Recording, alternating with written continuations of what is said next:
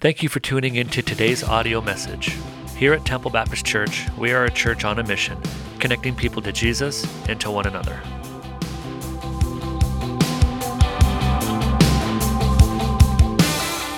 Well, good morning, everyone. So good to see you. I am really excited this morning about opening up God's Word with you because, you realize that this is active. It's living. It changes lives. It changes hearts. And I just hope I never get tired of wanting the energy to be able to open up God's Word with you this morning. I have been awake since 2:15. I'm jacked up, and I'm not even a coffee drinker. If I haven't had the chance to meet you yet, my name is Donald, and I'm one of the pastors here, and it's a big deal that you're here to share part of your weekend with us. We love to have from children to teens to moms and dads to singles to seniors. So thankful for what God is doing around here. I meet people, I talk to people almost every day that are part of our church family, and they are excited. You know what they're excited about? They're excited about reaching a new generation of believers. They're excited that we're not just going to be staying with status quo. They're excited to see God do some great things in our city here in Sarnia. And one of the things that I've always said about this church is this church it has more dreams than it has memories. If a church has more memories than dreams, we're going to be in trouble. But there's still a lot of people here that have great dreams about the future. And though we're thankful for our past, we don't live in our past. We're still dreaming about what God can do in our cities. I didn't even know if you know this or not, but every Monday there's actually a group of people that come here at noon hour just to pray specifically for our city, that God would do some great things. And they pray believing that God has some great things for the city of Sarnia. If you were here last week, thank you for coming back. It's always nice to have you back.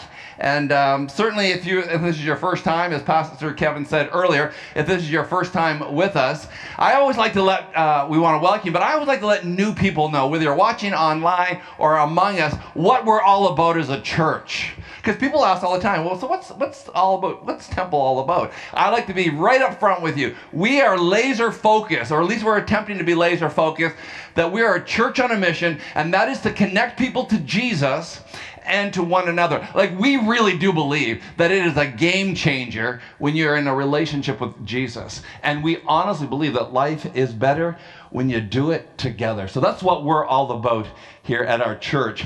Listen, a few weeks ago, we began this brand new series, and we've entitled it Every Day. And we're talking about everyday life and how our faith ought to affect the way we live our everyday lives. We're walking through this small book of the Bible called the Book of James, written by the half-brother of Jesus, who, as we know, as we've been learning, was a doubter for most of his life. He did not believe anything that Jesus said while he walked here on earth. And yet something drastically changed in his life. You know what the change was? He had an encounter with the resurrected Jesus. And everything changed for him. Well, how do you know things change for him, Donald? Well, one of the things that we know is you don't die for something you don't believe in. And when James had an encounter with Jesus after the resurrection, he became quite influential actually in the church. In fact, he was the pastor of that large church in Jerusalem. But it came to a point one day where religious leaders grabbed him and they gave him a choice. You live or you die based on whether you will recant that Jesus is the Son of God. And he would not recant.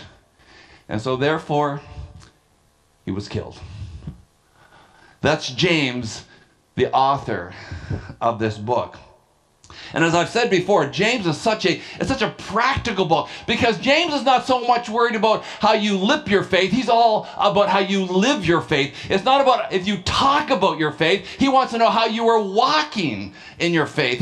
It's not about just declaration. It's all about your dedication. It's not just about conversations about your faith. It's all about your demonstration. And so James actually gets right down to the nitty-gritty. He doesn't use big fancy words. He uses words that you and I would use in everyday conversation. He's not talking about heavy theology. He's just talking about things that you and I can understand.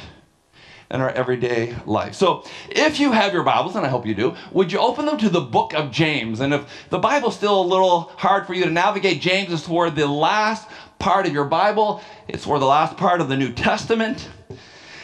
The last book, of course, is Revelation, and then you just go back a few pages to the left, and you'll run into the book of James, actually.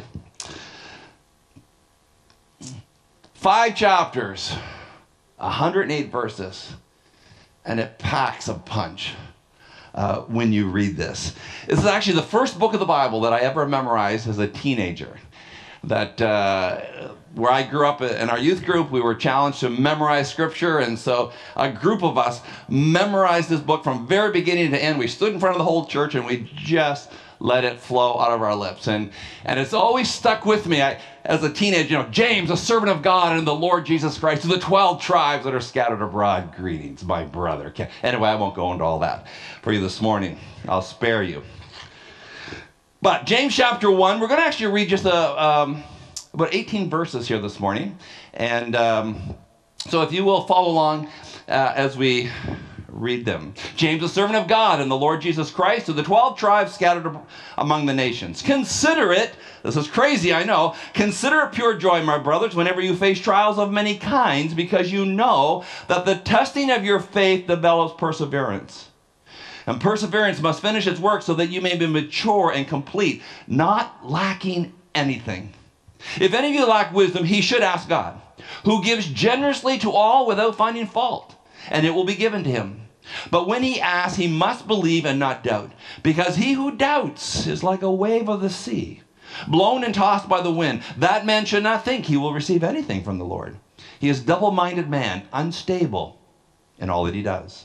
The brother in humble circumstances ought to take pride in his high position, but the one who is rich should take pride in his low position, because he will pass away like a wild flower. For the sun rises with scorching heat and withers the plant. Our blossoms fall, and its beauty is destroyed. In the same way, the rich man will fade away even while he goes about his business. Blessed is the man who perseveres under trial, because when he has stood the test, he will receive the crown of life that God has promised to those who love him. Now, when tempted, no one should say, God has tempted me. For God cannot be tempted by evil, nor does he tempt anyone. But each one is tempted when he is by his own evil desires, when he is dragged away and enticed. And then after desire has conceived, it gives birth to sin, and sin, when it has full grown, gives birth to death. Don't be deceived, my dear brothers. Every good and perfect gift comes from above, from the Father of heavenly lights, who does not change like shifting shadows. He chose to give us birth through the word of truth, that we might be a kind of first fruits of all that he has created. It has been said throughout history, if we are saved by faith, what does it matter how we live our lives? For hundreds of years, that question has been asked. Hey, we're saved by faith, we're saved by grace, so who really cares how we live our life? But faith with works shows progress in a believer's life. Remember, I've said it has nothing to do with perfection. It has something to do with progress.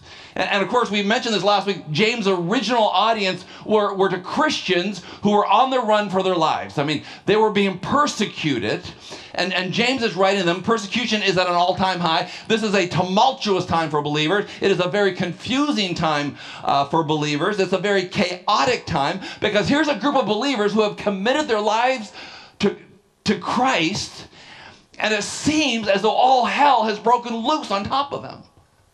And they're running for their lives, to the point where they begin to ask questions. Where is God? I thought if I followed God, he would be around, but it seems as though maybe he has abandoned me. And it's because of those reasons that James writes this book, and he's going to identify some of those issues that those believers dealt with and believers today deal with. An interesting side note is that the book of James is actually a very controversial book. There were some people that believed that this book shouldn't even be part of the Bible. Martin Luther, who was one of the great reformers during the Protestant Reformation, really struggled with this book of James. Martin Luther was so committed to making sure people understood that salvation was grace alone, that it was faith alone, and anything that talks about works seemed to be confusing and nullify salvation. Now, later in his life, Martin Luther began to understand and accept the book of James as the inspired word of God. But see, James spent so much time on our demonstration, on our walking, and our commitment, that Martin Luther thought that James was talking that you had to have your works with your faith for salvation. However, James is not denying that salvation is by grace or salvation is by faith alone. He's just saying if you're a follower of Jesus and not just a fan of Jesus, you'll demonstrate it. Faith needs works to remain vibrant. If your faith is not married to works, it shrinks and it shrivels. But it was because of verse 14 of chapter 2, when James says, "What good is it, my brother, if a man claims to have faith but has no deeds?" That was when Martin Luther read that, he just wanted to rip the book of James right out of the Bible, because he thought James was talking more about works. And Martin Luther was all about what Paul was writing in Ephesians 2:8-9, right? "For by grace are you saved through faith, not of yourself. It is a gift of God." Why? So no one will boast. Martin Luther clearly understood and rightfully understood that the righteousness of God was clearly by faith apart from works. And that when you actually add works, you do nullify the grace of salvation. And then Martin Luther read 2:17. "In the same way, faith by itself, if it is not accompanied by action, is dead." And for Martin Luther, it seemed like there's a contradiction here of what Paul is saying and what James is saying. But there is no contradiction.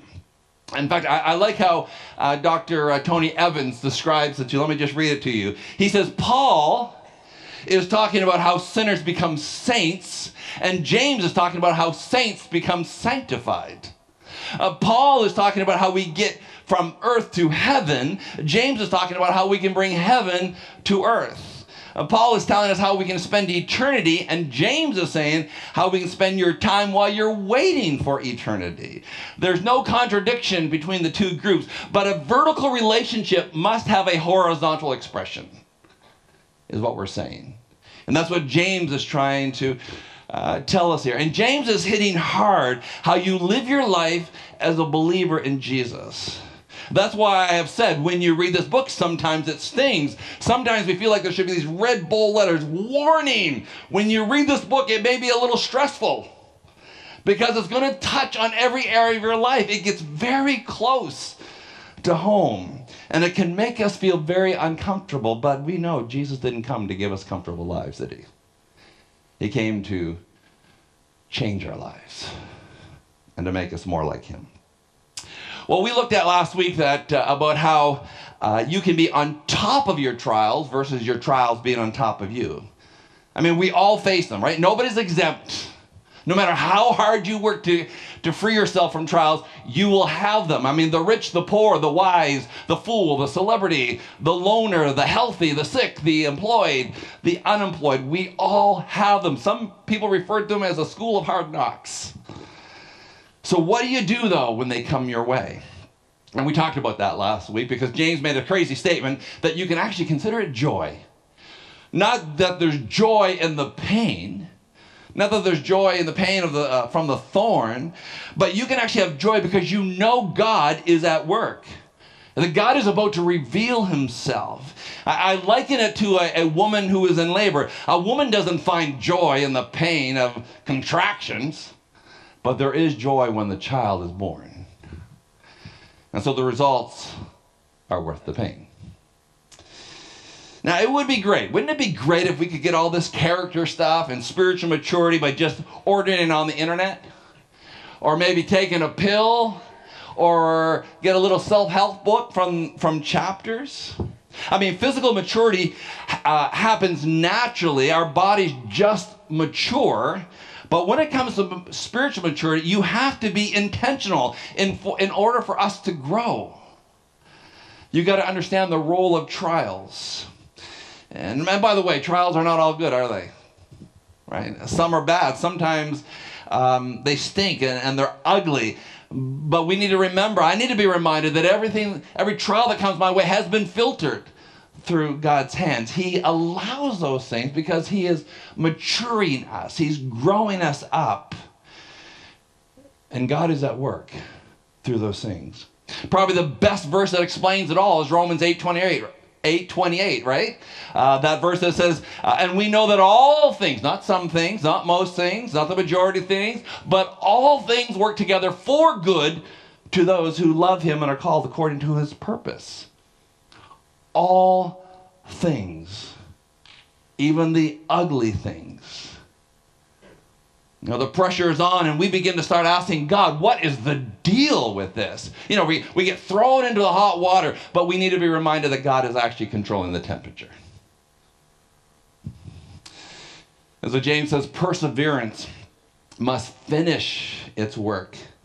See, God is not satisfied that we just remain spiritual toddlers walking around for the rest of our lives. God's not satisfied with that. I mean, he's happy when we're born again. He's happy when we're babes in Christ, but he does not want to leave us there. And he's developing us. He's trying to grow us up. And so perseverance must finish its work so that you may be mature and complete, lacking in nothing. Lacking nothing. Who in their right mind doesn't want to be in that position? Lacking nothing. Like God is at work and he wants to grow us in our faith. And part of maturity is being exposed to some danger. God doesn't treat us like some overprotective parent. He's going to expose us to some elements. Why, you say? Because he wants to grow us up. And that's a good thing. That's a biblical thing. It's a spiritual thing. You know, I took classes for a lot of years in karate and gymnastics, and then I taught it for 10 years. And for me to be better in those sports, let me tell you, I had a lot of tired muscles, bruises and bumps, and even some broken bones. I remember at different times, I would be doing some kind of a flip up in the air, and I would lose my position, and instead of landing on my feet, I would just land on my back. But each experience made me better the next time I did it. And that is the same is true when it comes to our life and faith. Now, to the secular mind, this makes complete nonsense. Secular people are saying, wait a minute, what are you saying about trials? You're saying it's okay to have trials? Yeah, because you know God's going to use it. And yet, for a lot of people, it makes no sense. That's why so many people without Christ, who don't know Christ, when a trial comes their way, it freaks them out or it just kind of completely messes them up because there's no sense in the nonsense when they look in the rearview mirror. But for the Christian, yeah, we know it's going to be tough. We know at times it gets rough. We know at times it's hard. But God is going to use it. Yes, we know he's going to give us a workout at times. But on the other end, we are going to be better prepared for the match. Look at what James continues to say. We looked at briefly last week. It says, if you lack wisdom for the trial that you are facing, what are you to do? If you're facing a trial and you don't know what to do, you're like, God, I don't get this. James says, listen, ask God. Ask. He just says, ask. Like, ask God. And what is amazing, it says, and he will give it to you. And he doesn't give it to you sparingly. He's not begrudging when you ask. He doesn't say, you were here last night and you're back this morning? Really? No, 7 days a week, 24 hours a day.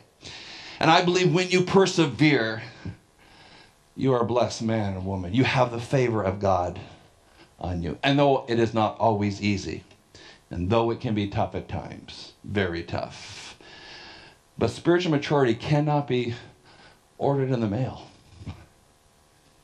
It's learned through the trials of life. And I don't know what you're facing today. I don't know what trial you're facing today. Maybe it's a pending divorce. Maybe it's illness, sickness, Maybe it's surgery, a rebellious child, the loss of your job, the foreclosure of your home, infertility, a broken heart, a severed relationship, a death of a loved one, the non-acceptance of a college that you were hoping to get into, a struggling marriage, no meaningful relationship, a lack of satisfaction with your career, the slander of your name, the rejection of a parent, the addiction maybe to alcohol or pornography or drugs, or the inability to get a mortgage. I don't know what you're facing today. But I want to encourage you that God is very much aware of what you are dealing with, and have made a promise to you that he will not give you anything that he cannot handle. That's the promise of God. Notice I didn't say he won't give you more than what you can handle. He won't give you more than what he can handle.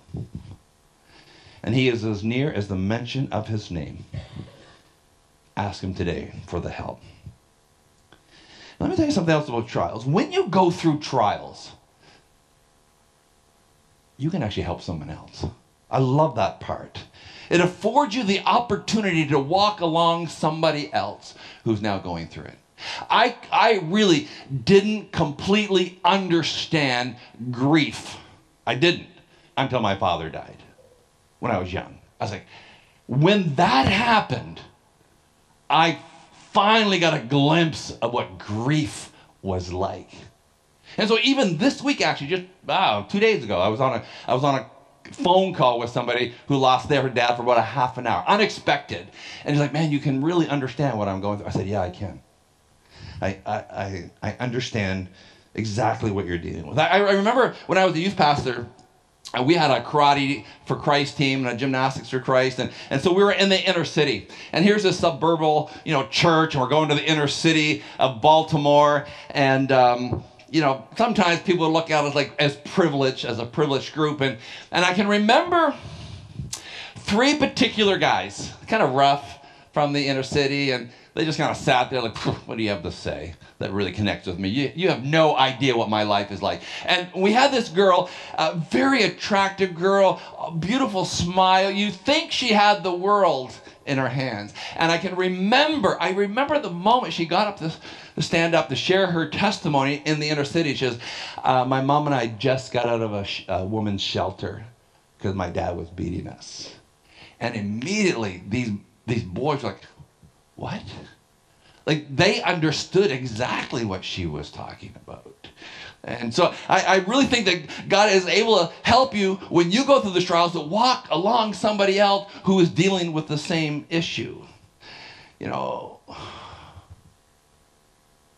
A couple who's lost a child to be able to walk with another couple who's just lost a child, or a grandparent. Let me tell you, God's grace is amazing. It is amazing. As things occur in my life and in your life, it gives us the chance to be able to identify with others that are going through similar situation. So we're not just a voice talking about something we have no idea about, but we actually can relate. And that's why, cancer survivors are able to walk with those who are in the middle of cancer treatments. They've been there.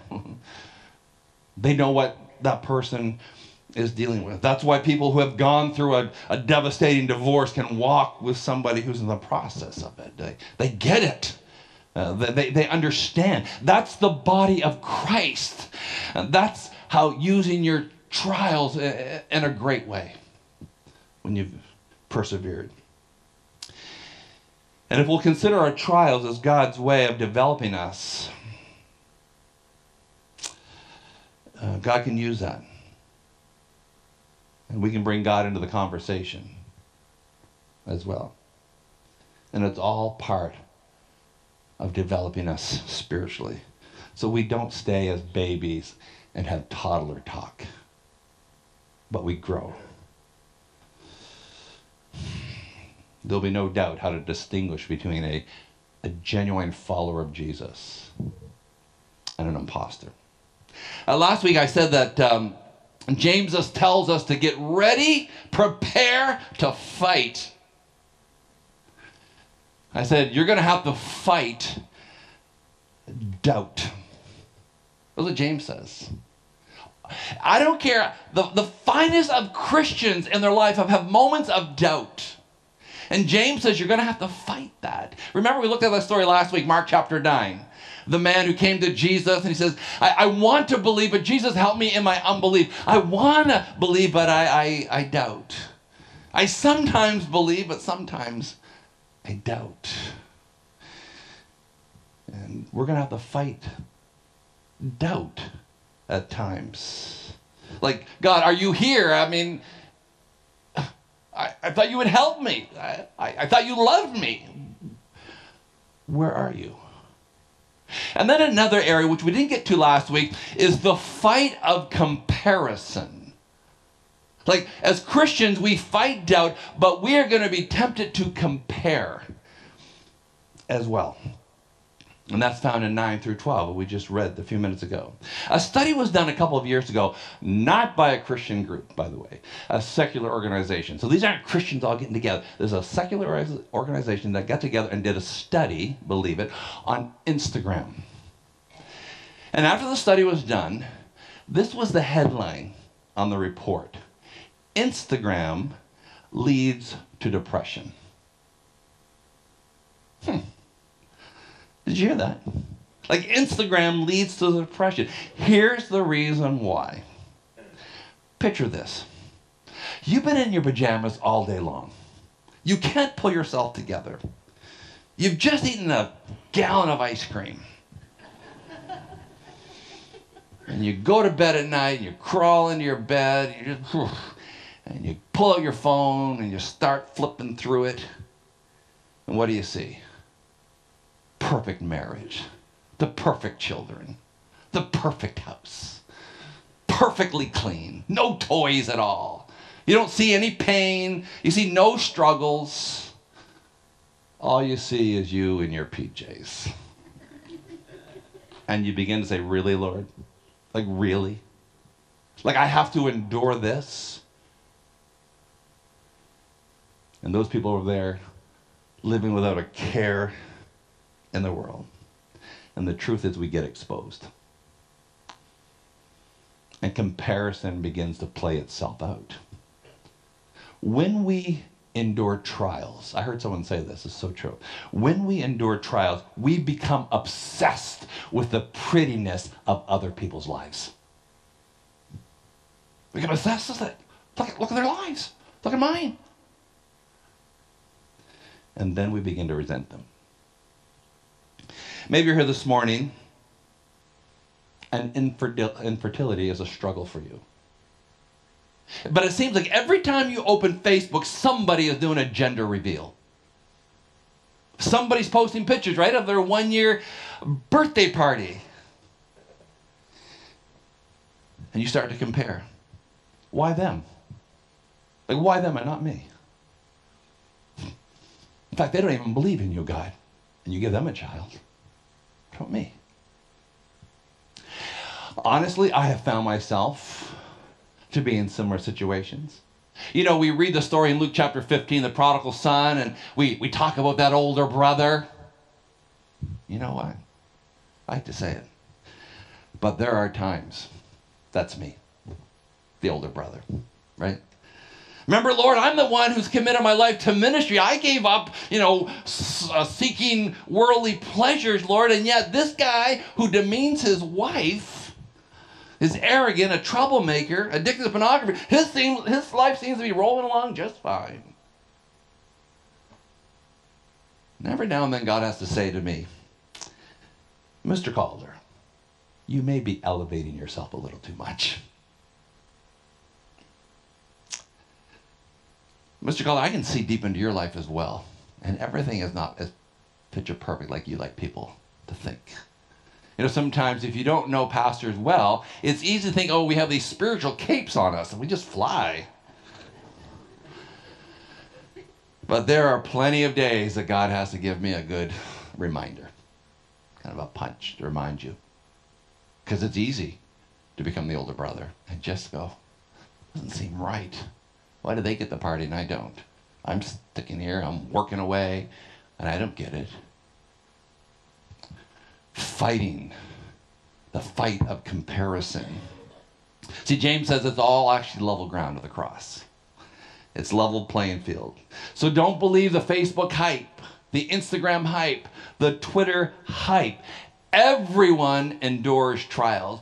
And there are seasons that some days the skies are blue, and there'll be some seasons where the clouds are dark and the storm is brewing.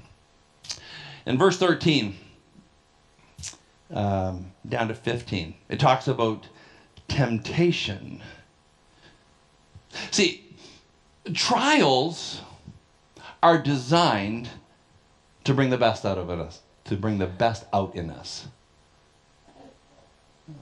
Temptations are designed to bring the worst out in us. And each one has its own designer. God is the author of trials, and Satan the author of temptations. However, when you fall to temptation, James makes it very clear, you can't blame the devil. You can't say, well, the devil made me do it.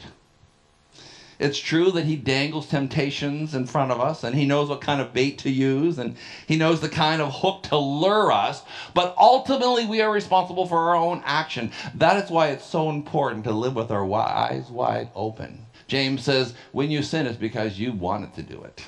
Nobody made you do it.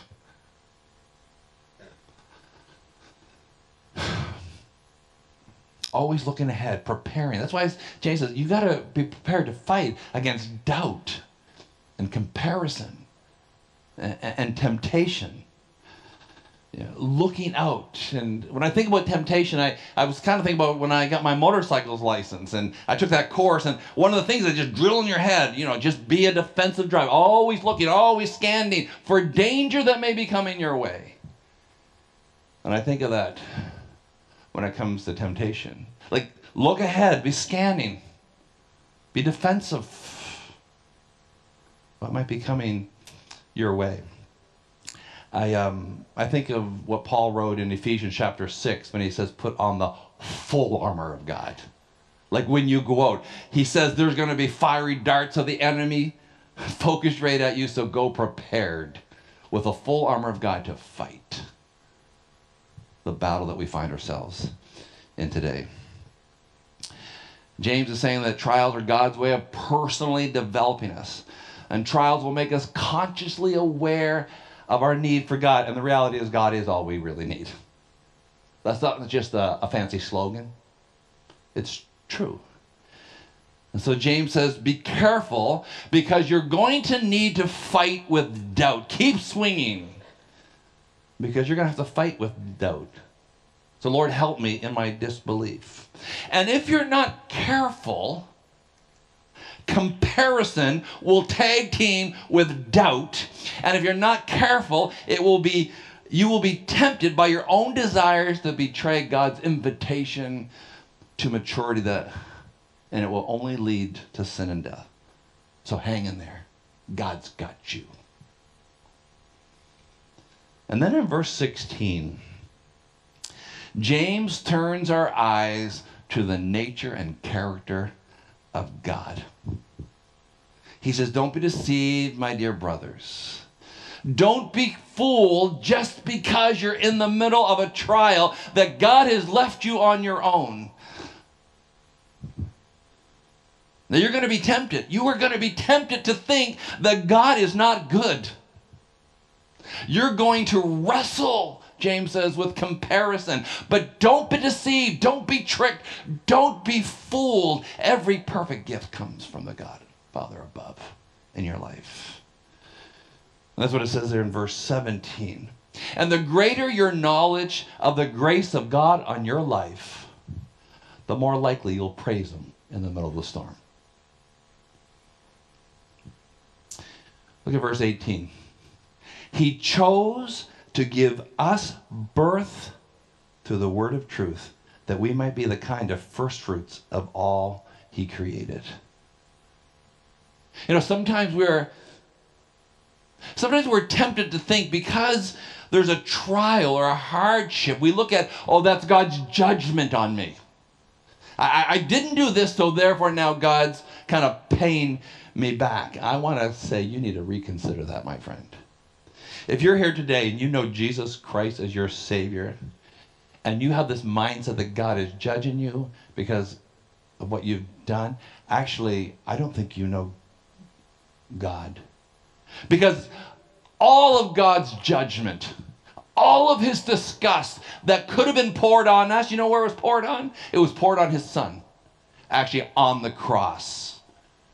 That's where God's judgment gets poured. Remember what Paul said, therefore there is now no condemnation for those who are in Christ Jesus, because it was all handled at the cross. So in our wrestling with doubt and comparison and temptation, I love this verse because it says, God chose you. He chose you. Like he chose you.